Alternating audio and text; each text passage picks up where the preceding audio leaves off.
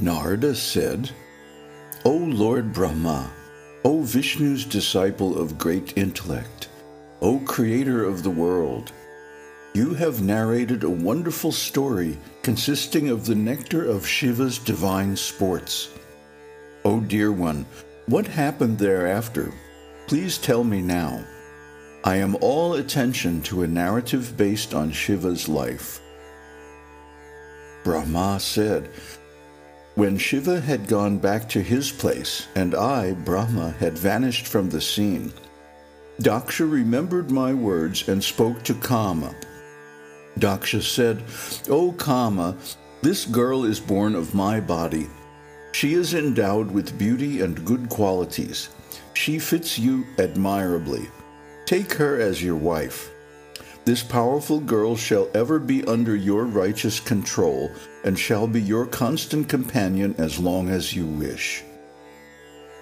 Brahma said, saying so, he presented to him the girl born of his sweat after naming her Rati. O Narada, after marrying the beautiful daughter of Daksha, who could enchant even sages, Kāma rejoiced much. On seeing his auspicious wife Rati, Kāma was pierced by his own arrows and was overpowered by the pleasure of dalliance.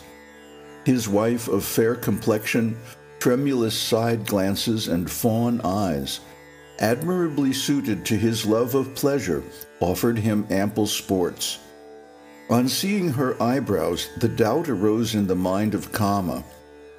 "These two have been fitted to her to excel my bow, by Brahma, who wants to undo it."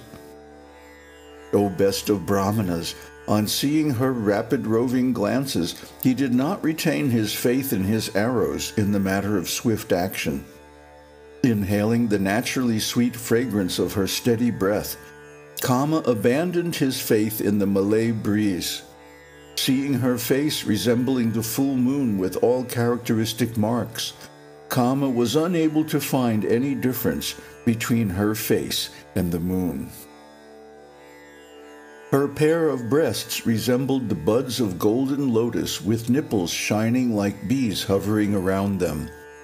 Certainly Kāma had set aside and forgotten the string of his flowery bow with tumultuous buzzing hums of bees, because his eyes were riveted to the auspicious necklace with eyelets of peacock's tail suspended over her firm, protruding, plump breasts down to her umbilical part. His eyes, covering the skin with their glances round her deep navel, shone like red plums. That lovely woman of slender waist with a natural golden complexion appeared like a golden platform to Kāma. Kāma looked at her thighs, lovely like the stump of a plantain, as though they were his javelin. The heels, tips, and the sides of her feet were reddish in tinge. With them she looked as the perfect comrade of Cupid. Her red hands, with nails like kingsuka flowers and with well-rounded tapering fingers, were very beautiful. Her arms were fine like the lotus stalk. They were glossy and soft. They resembled corals putting forth beams of splendor. Her glossy hair resembled the blue cloud and the fluffy tail of the chamari deer. Thus shone the wife of Kāma.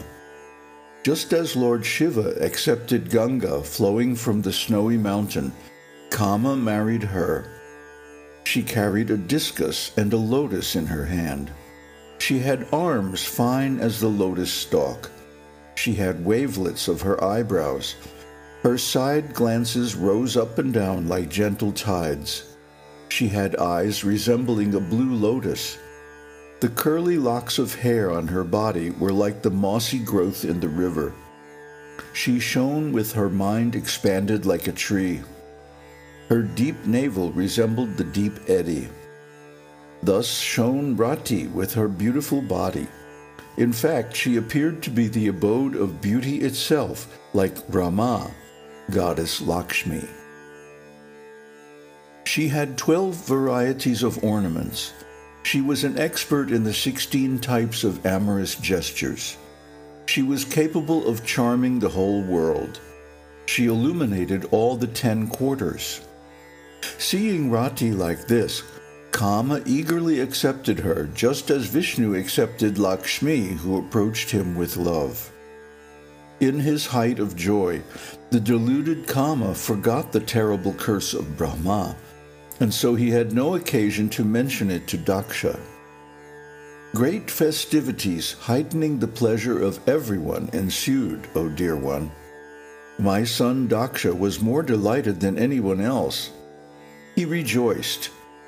Daksha's daughter Rati was highly delighted on getting Kāma as her husband. The sweet-voiced Kāma rejoiced with her like the cloud at sunset mingled with sparkling lightning. Thus Kāma took Rati to his chest in his happy delusion like the yogin his knowledge. Having secured a fine husband, Rati, with face shining like the full moon, shone like Lakshmi, having secured Hari.